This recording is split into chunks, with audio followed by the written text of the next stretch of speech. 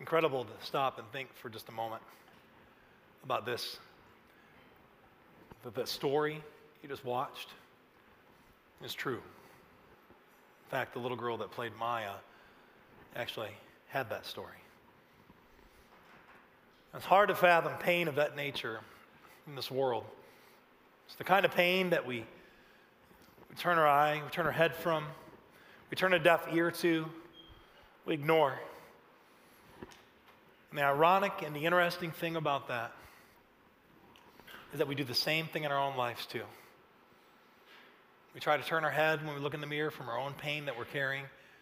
We try to turn a deaf ear to the voices that pop up of that pain deep within our soul, the voices that pop in when like night comes and you lay your head in your pillow and you begin to think. And the beautiful thing is, in the same note, that we get to be part of a movement. Stop and think. We get to be part of a movement where a little girl gets to write a letter back to her little baby brother. It says that things kind of went sideways. Things didn't go as I planned, but I was rescued. My life's being transformed. That we get to be part of that. And inside of that, the reason we're showing you this is twofold. One, that's one of our global partners, Nepal. That's one of the several global partners that we, Kensington, is an incredible group of people. There's tens of thousands of people across metro campus areas today, and even up in Traverse City, and even down in Orlando, and church plant partners all around. We get to celebrate and be reminded that we're part of that kind of power in this world, that we get to be part of those stories. That you, if you're part of this place and you're giving and you're connected, that you get to be part of that story. That's part of your story. For those of you that are new and you're visiting or just checking us out, this is the kind of story that we want to be part of. God's stories. God's stories where He steps in people's lives in the worst moment of pain and He transforms them and He rescues them. And today we want to talk about this idea of pain. This whole theme of the backwards way, that's a big deal. This idea of a backwards way, saying things go in reverse. And the gospel does that. It takes things and it puts them in reverse. It says that instead of hiding your pain, that God can actually use your pain for something great. God can actually transform your pain into something powerful. It's interesting this time of the year, right? It's one of those deals where it's the most wonderful, what, right? You don't want to hear me sing, so finish it with me. Most wonderful time of the year. There you guys go. Aren't you wondering, like, why doesn't he sing more on stage? I just answered it. It's not just that, though, right? It's saying the bigger part, too. It's saying this bigger part that some of us, it's the most painful time of the year. For some of us, this time of the year brings up the reality that we've lost loved ones we care about.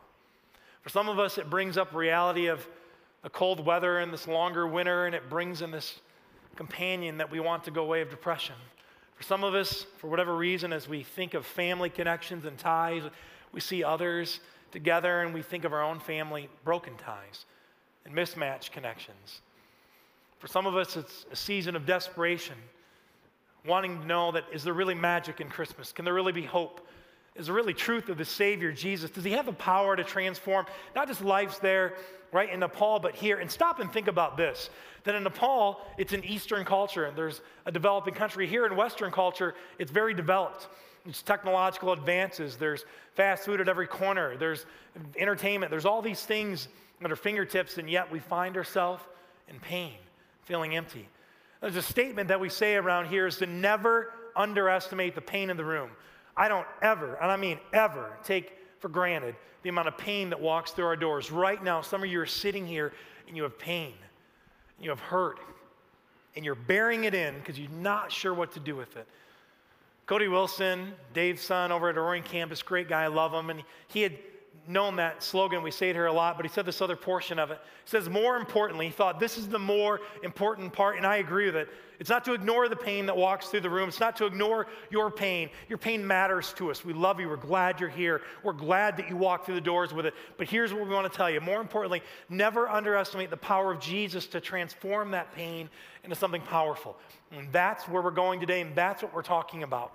And that same power that we saw transform this little girl's life, and you're going to hear more about her rescuer, Kavita, at the end of my message, another video story. But there is power of what Jesus Christ can do in your pain.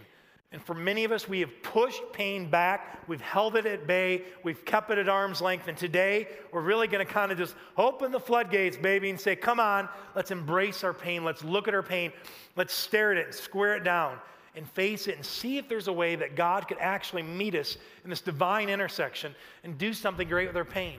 Now, pain comes in all shapes and forms and sizes, and some of it's emotional.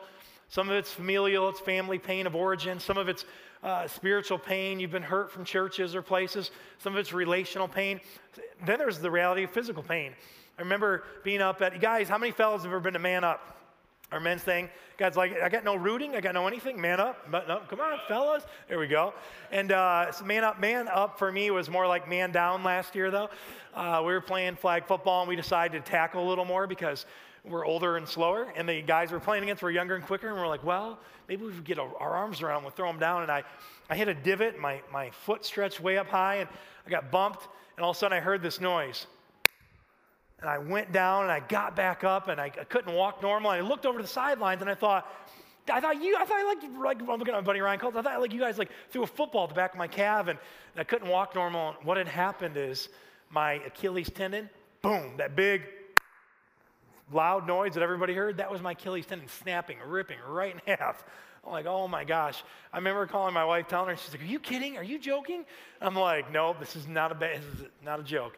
Remember the ER nurse there put her finger right behind my, right there in my ankle, and she could push all the way to the bone. She said, it's gone. I'm like, thanks for the good news. And she goes, well, that's not even really the worst of the news. The worst of the news is you got several months recovery in front of you. And sure enough, man, I was on a scooter. I mean, you guys saw me. Some of you on the scooter came up here, almost flew off the stage a couple times. And I remember cruising around in this scooter, and one day I went to this gym I go to, Great Lakes Athletic Club, and I remember just feeling bad for myself because I had like a basket. I had the scooter and a basket, and I was putting all my supplies in it, and I'm like, dear heavens, I've become a senior citizen, you know? I'm cruising around, and no knocks against that if you're in senior citizen category. We love you. I feel like I'm just, punch me in the head, okay? I was having one of these days, and I'm upset, and I almost wiped out outside of the gym and flipped over my scooter, and I dropped my kids off this daycare thing, and the girls in there, the daycare girls made fun of my scooter, and I'm like, come on! I was trying to smile. I'm like, oh yeah, really? You know? And I was upset, and I turned the corner in the gym, and I came to meet this man, and he was in a wheelchair. And you could tell I was frustrated because I was like trying to get the door open. Like everything's different when you're in pain, right? Everything's different. Trying to get through the door, and he smiled, and he said, don't worry. He goes, you're not going to be in that for long. You'll be able to get out of it. And I felt so horrible because I had realized what he was saying in the same statement. He wasn't going to get out of his chair.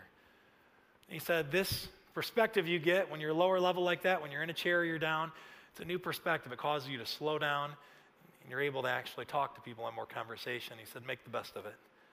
And he wheeled by, and I see him in the gym a lot still. And I realized in that moment that, oh my gosh, he found power in his pain. And I found myself even now at this place where there's sports guys and they get injuries and hurts, and I deliberately talk to them because I can tell they're distressed and upset, and I try to encourage them, say, don't worry, man, I had this happen, and it goes on. And there's a reality that there's a power that can happen out of your pain, and out of that pain and that power can come a platform, the ability to actually use what was painful in your life for a purpose, to help people. Isn't that crazy? Stop and think about it. And so today, we're just, as we talk and we go through this, I want to take you to a place. I want to take you to a place of a story of a guy named John that talked about Jesus. He was a follower of Jesus. There's Matthew, Mark, and Luke, and they capture the genealogy of Jesus, where he was born and what the town was like and the setting was like and the scene and the time of human history. And they do a fantastic job, and it's often where we get our stories of Christmas. But John takes a different perspective. He takes a different angle and a lens that he follows Jesus through. And he looks at Jesus, and he looks at him through this lens of saying, look at the people that Jesus interacted with. Look at the impact that Jesus made in their life. Watch what Jesus does when he intersects with people, and watch, most importantly, today, when Jesus enters into relationship and connection and interactions with people that have a lot of pain. They're carrying a lot of weight. They've had a lot of baggage. And when he intersects with them, the most amazing things happen. They have transformation. Their pain turns into a healing power. The power turns into this purpose in their life. And then they have a platform. These people are radically transforming their lives. This is opposite in our world. We don't say this in our world. We don't say, if you got pain, we say, keep it, cover it, hide it, But Jesus is saying the opposite. And so as we journey through the story really mirrors the Napoleon girl's story.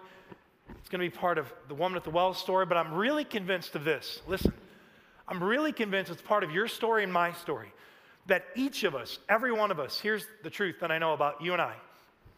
There's an eternal value about you. You're incredible.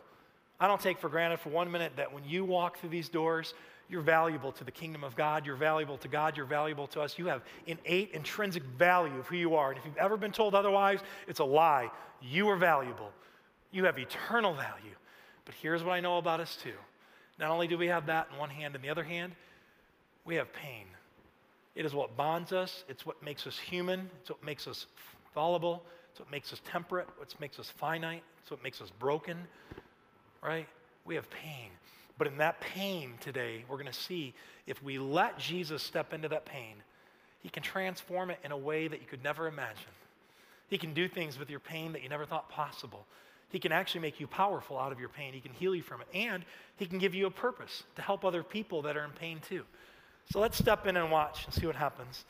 There's a woman at the well. It says this, Jesus is on a big walk and he makes a stop, and here he goes. So he came to a Samaritan city called Sychar, near the plot ground that Jacob had given his son Joseph. Jacob's well was there, and Jesus, tired out of his journey, was sitting by the well, and it was about noon. Remember that fact. A Samaritan woman came to draw water, and Jesus said to her, "Give me a drink." His disciples had gone to the city to buy food. The Samaritan woman said to him, "How is it that you, a Jew, ask a drink of me, a woman of Samaria?" Let me give you a little context going on here. Number one, it's noon. It's in the Middle East. Do you think it's cool outside? Nope, it's hot. It's extremely hot. Number two, Samaria was a place of what they would say inbreed or mixed ethnicity, or kind of a culture that's pushed outside, not accepted of Jewish culture or true Roman culture or anything else. It's different. And in this patriarchal society, this is a heavy chauvinistic society. Chauvinism of a level that you can't even imagine. And Jesus is sitting there and he's asking for a drink of water. He's sitting down, he asks for a drink. And she's like, "Me?" She's like, I'm a person of Samaria. You guys call me half-breeds, and I'm a woman, and you're asking me. Jesus is like, "Yep." And it's interesting that it's the middle of the day, because another incredible thing about this is that why is she going there at noon? Let's read on and find out why.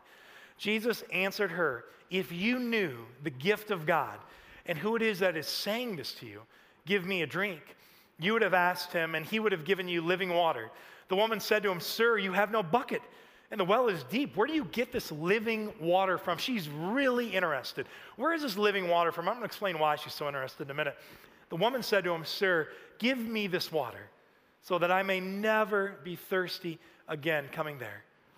I'm going to leave the one part out on the wall. It says, "Are you greater than our ancestor Jacob, who gave us this well with his sons and his flocks and drank?" And Jesus said to her, "Everyone who drinks of this water will be thirsty again, but those who drink of that water I will give them will never be thirsty. The water that I will become in them." Think about that. "A spring of water gushing up to eternal life." And I'll say that statement again. The woman said to him, "Sir, give me this water that I may never be thirsty to keep coming here for water again." She's in the middle of the day. It's noon. It's hot. Why is she there in the middle of the day? Because she has shame and guilt. So how do you know? Customary of that culture in that time would be to come in the morning with everybody else, or come in the afternoon with everybody else when it was cool and there was covered by it was just morning time, the heat was not at its fullest, or by dusk, getting water, preparing for the next day's meals and baths and things of that nature. But she's there and she's covered up under the high noon's heat, man. Jesus knew that she had shame and guilt. And so when she heard this concept of living water, something inside of it, it compelled her. Why? Because when you walk around with pain and with guilt and with shame, and you come in here and like everything's okay and it's really not, but you came in here that way, Jesus gets that, and he knew that about her too. And the story goes on. Jesus says this to her because she's so interested about this living water. And Jesus says, "Well, if you're interested," he said, "go call your husband and come back." And the woman answered him, "I have no husband." Jesus said to her, "You are right in saying this. I have no husband. For you have had 5 husbands, and the one that you have now is not even your husband. What you have said is true." And the woman said to him, "Sir, I see that you are a prophet." Jesus spoke right into her pain. He says, "I know why you're coming here at noon. Because in that culture, in that time, she would have been an outcast and forgotten about. Her pain would have been like, it's one thing if your husband died or had a disease or lost his life in battle and you got remarried once, but this would be like twice and 3 times and 4 and 5 times. And now the 6th time, this guy won't even marry you and you're ashamed and you're full of guilt. And here she is. And Jesus is saying, I can offer you living water. And then he digs deeper with her. He says, go get your husband. And he knows full well, he's Jesus, right? He knows full well what's going on. And she says, look, I don't even have a husband. She starts confessing and talking and opening up about all this. And she says, I see that you're a prophet. I don't know how it is you can see into my pain, but you saw it. You knew why I came here at noon. You understood what I'm going through. And this is a moment where just everything busts out. Have you ever had pain so heavy that where it just busts open, where you can barely walk in the room, man? You can't even walk in the room, barely catch your breath, and somebody says something and it triggers your pain. A question comes up and you don't want to answer because you're afraid it'll expose your pain. There's people you don't want to go around because you're afraid they'll know your pain, right? And this is what's happening. And Jesus isn't blowing her life up or busting it up. He's trying, because he loves her and cares about her, he's trying to engage and do something with this pain. And watch. They talk and she gets the living water, she's excited, and then the disciples come back. Because remember, they were gone and Jesus stopped for water, and the disciples came back and they were astonished. That is not a word to take lightly when you see it in Scripture. Astonished means blown away, caught off guard. I can't believe it. Are you kidding? Did you see that? Astonished. That he was speaking with a woman, but no one said, what do you want? Or why are you, they didn't even say that because they're blown away at what's happening. And then the woman left her water jar and went back to the city. She said to the people, come and see a man who told me everything I have done. He cannot be the Messiah, can he? They left the city and were on their way to him. But before I move on, this is incredible. She leaves her water jar. When you're in the Middle East, in this culture, thousands of years ago, this is a big deal. She's not just going to stop by a marathon and say, I need a Dasani, maybe 2 of them, right? That's not going to happen. They're going to hit the 7-Eleven. That's not going to work out. This is her livelihood, her water, her source, but she has living water, remember? Something's radically changed in her life. Because many Samaritans from that city believed him because of the woman's testimony, this testimony that he told me everything I've done. Can you imagine running in and saying, hey, you're not going to believe it. I met this guy named Jesus, and he exposed everything, that I'm a fraud, that I cheat on my taxes, I'm cheating on my wife, I swear I'm dropping F-bombs, I'm whatever, right? You would never think about doing that. Can you imagine? But that's what happened. So when the Samaritans came to him, they asked to stay with him, and he stayed there for 2 days, and many more believed of this word. Then they said to the woman, it is no longer because of what you had said that we believe, for we have heard for ourselves, and we know that this is truly the Savior of the world. Wow. I stop and I consider this story for a moment. Her pain was so great, she was hiding and covering and in disguise. It's unbelievable to stop and think about this. And Jesus intersects in his life, and he crosses this line of ethnic boundaries and of socioeconomic standards, and he crosses this patriarchal goofiness, chauvinism things, and he steps right in her life, and he confronts her in a loving way, and she exposes her pain, and he steps and gives her healing water, living water, and heals her. And then he takes that pain, and he, by his power, right, of Jesus, what we believe around here, that he transforms her pain to something great, into a purpose. And our purpose becomes her platform, and she goes to others because she's not alone. I'm not alone in this room. I got pain, and you got pain. We've all got pain, right? I feel like I just pulled a Rocky where I got gaps, you got gaps. Together we got no gaps. Nobody's laughing. I thought it was funnier. I said it. But it was like, it's that. She knew there was common ground there in that moment. So what's going on? Dave Gibbons says this. He's somebody that wrote Small Crowd Rising and part of where we got the series from. He says, as we emphasize the resurrection power of Jesus, that's that power we see in this story. It's the power we see in Nepal. It's the power you hear about when you see a marriage that's reconciled. It's the power that you hear about when a young man or young woman that's being bullied in school finds Jesus and they find a confidence that can only come from within. It's that kind of power. It says when we emphasize that resurrection power of Jesus, we cannot forget the cross. There is no shortcut. Death precedes resurrection. In other words, it says the path of life is open to those who will walk the path of sacrifice and suffering first. Oh my gosh. Dave opens up something that Jesus is trying to show us, something that we saw in the Paul video, something that we've got to get today. I'm telling you, this is a truth that you can't let blow by, you can't miss. That the pathway to your purpose, the pathway to your peace, right? The pathway that unlocks your God-given potential that's inside of you, it begins with your pain. Isn't that crazy and counterintuitive to stop and think about? It begins with your pain. And I want to take you through this thing that Dave says that if we can start together, that we can start through our pain together. I want us to do this as a community today. I really want you to be thinking of saying, why would you want me to think about this around Christmas time and all this stuff? But I want you to be thinking about your pain today a little bit, because I think your pain is a pathway to purpose. I think your pain is a pathway to peace and power. I think that's really what your pain could be for each day. I want you to be thinking about this stuff, and I want to take you through the stages of transformation. Here's what's interesting about this. This thing is something psychologists use, psychotherapists use, all sorts of people use this all the time, and it's something that actually Jesus introduced a long time ago. He really did. And so as we walk through this, we're going to parallel this lady's story at the well. We're going to parallel our story too, okay? That's where I want you to go today with me. Number one, covering. This is the first thing we do. When we have pain, we cover. We step into denial. You do it all. We did it when we came here today. I might have asked some of you, because I asked a lot of you, how was your day? And you said, great. You know what's true about this? You know what I know? Because we got kids coming everywhere. We got like a baby making factory. I don't know what's in the water around here, what's going on. But there are babies everywhere. You ever notice that? Man, it's like, holy cow. It's like, quit making out. So I'm just kidding. But anyhow, there are babies and babies and babies all over the place. I love my wife always looks at me. She's like, sure, Amaya. But you walked in, I've seen somebody try to get out of your car, and you get the stroller out, and you get everything going, you get rolling, and you're fighting, but you walk in the door, you're like, hey, you're like throwing out high fives, it's all good. It ain't all good, you're stressed, you're upset, right? Some of you have walked in here, honestly, and you're sitting in a room right now, you may be shoulder to shoulder with somebody, and you're lonely. You're lonely when you go to bed at night, you're lonely when you're driving in your car, you're lonely. You have a pain. Some of you have relational discord, and you're hoping to figure it out. And some of you are just in denial. You're pretending.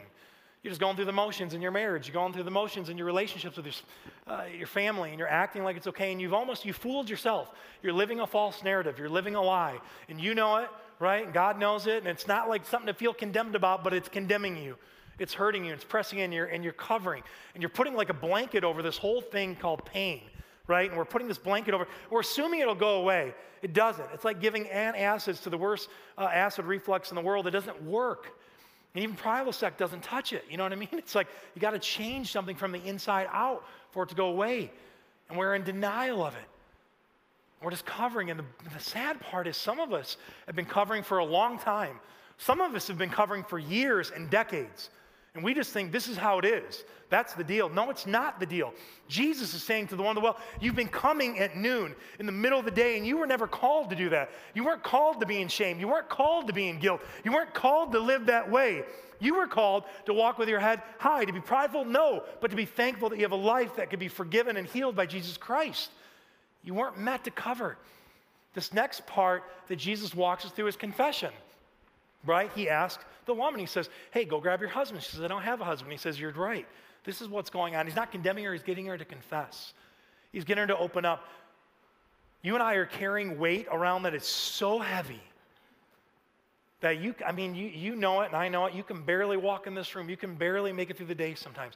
It is a weight that hurts, and you've tried to push it away and push it back. You've tried to cover it, but confessing it seems like the hardest thing to do. And sometimes in our culture, it seems like the wrong thing to do. And Jesus is saying, this is the right thing to do. The human soul was not designed to carry that kind of guilt, to carry that kind of shame. The human soul can't do it. It can't carry it. It's not possible. I remember for Marie and I, we'd sat with Mark and Callie, really the first couple of weeks we had met them. We sat across, they had this cool farm table. You know, they're like, we call them farmers. Like they've become like the local farmers around here, man.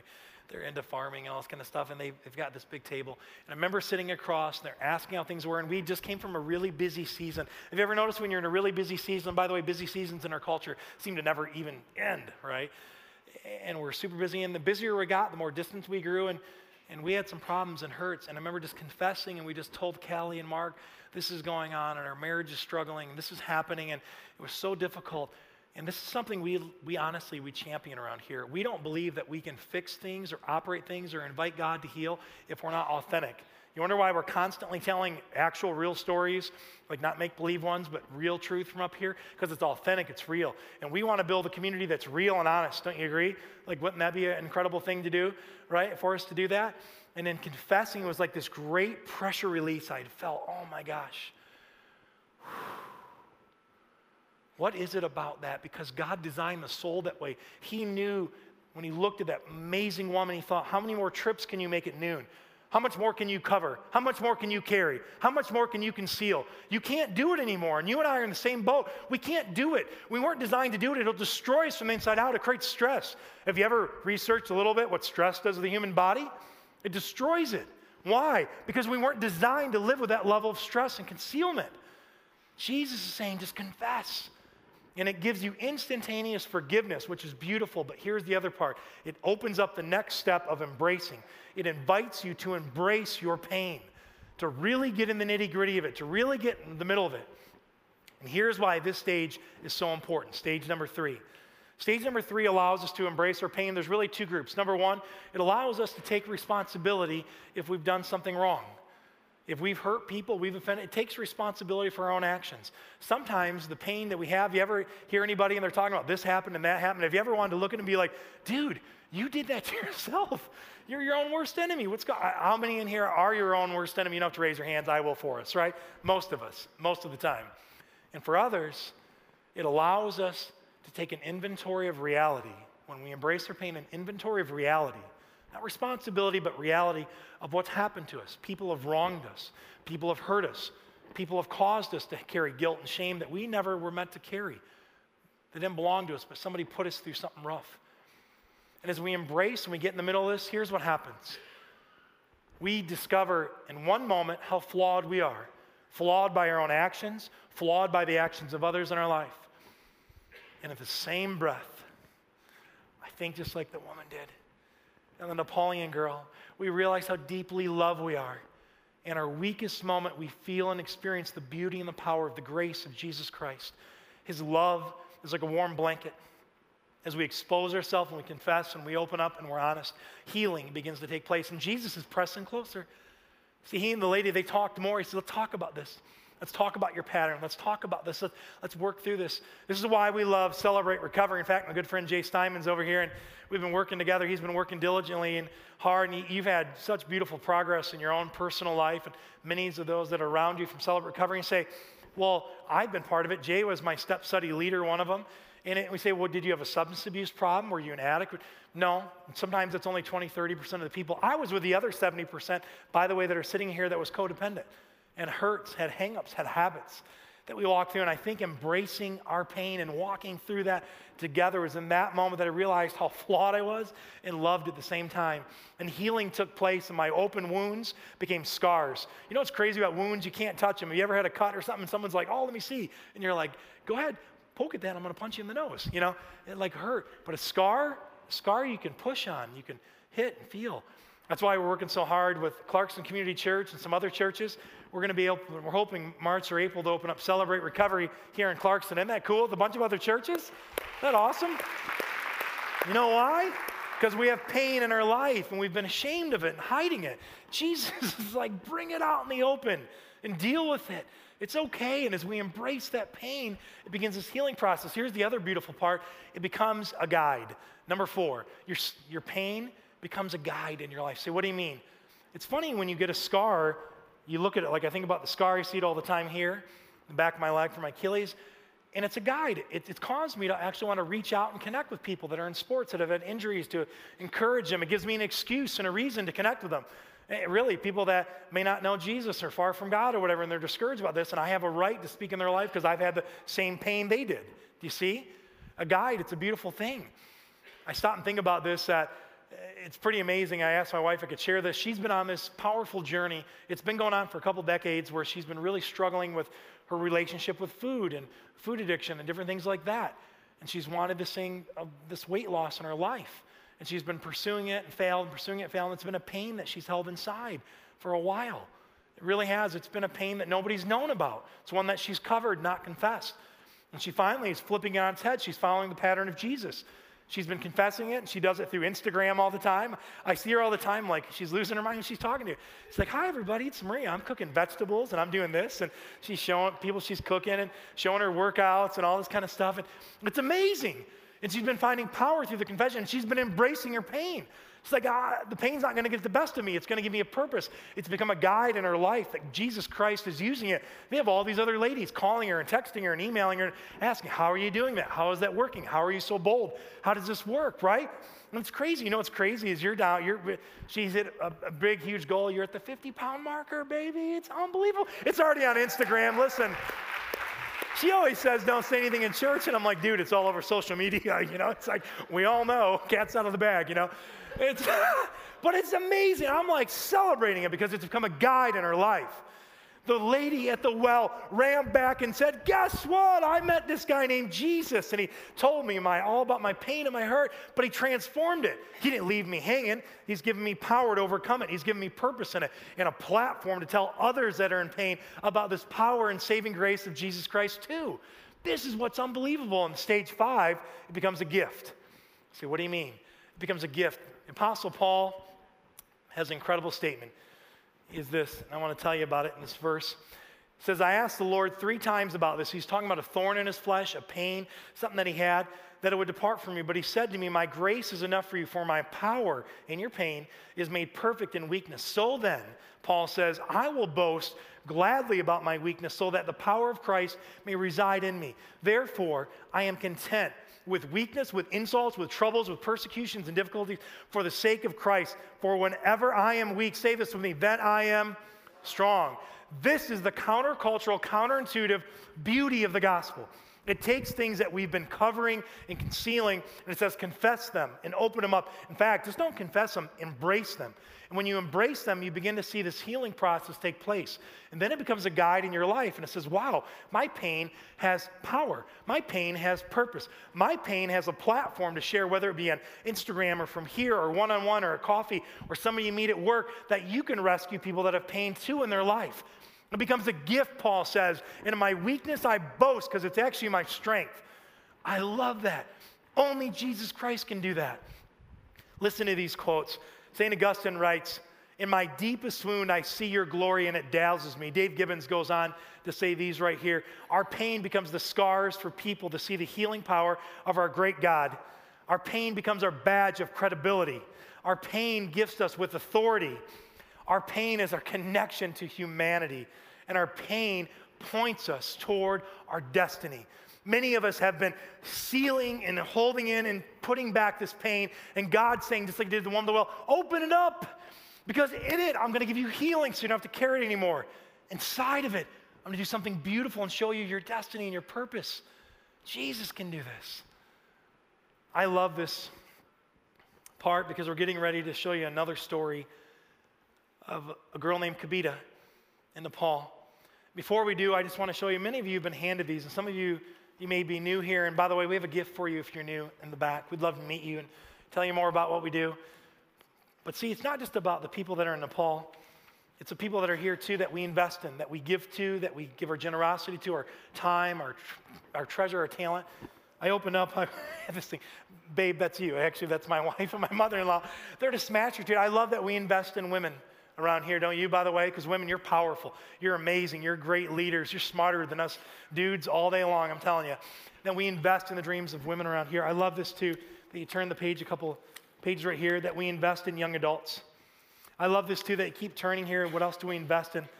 What if this, I love this in the children's ministry or K-Kids ministry, what if every family was developing a written legacy plan for how their family and life would leave a mark in this world? And in the middle of it, often, becomes this barrier of our dreams, this barrier to our purpose called pain. And today we're making a stand and we're saying, look, our pain is actually the pathway to our purpose. Our pain is the pathway to our platform to bless others and care for others in this world that's already hurt and full of this pain, instead of ignoring it, embracing it.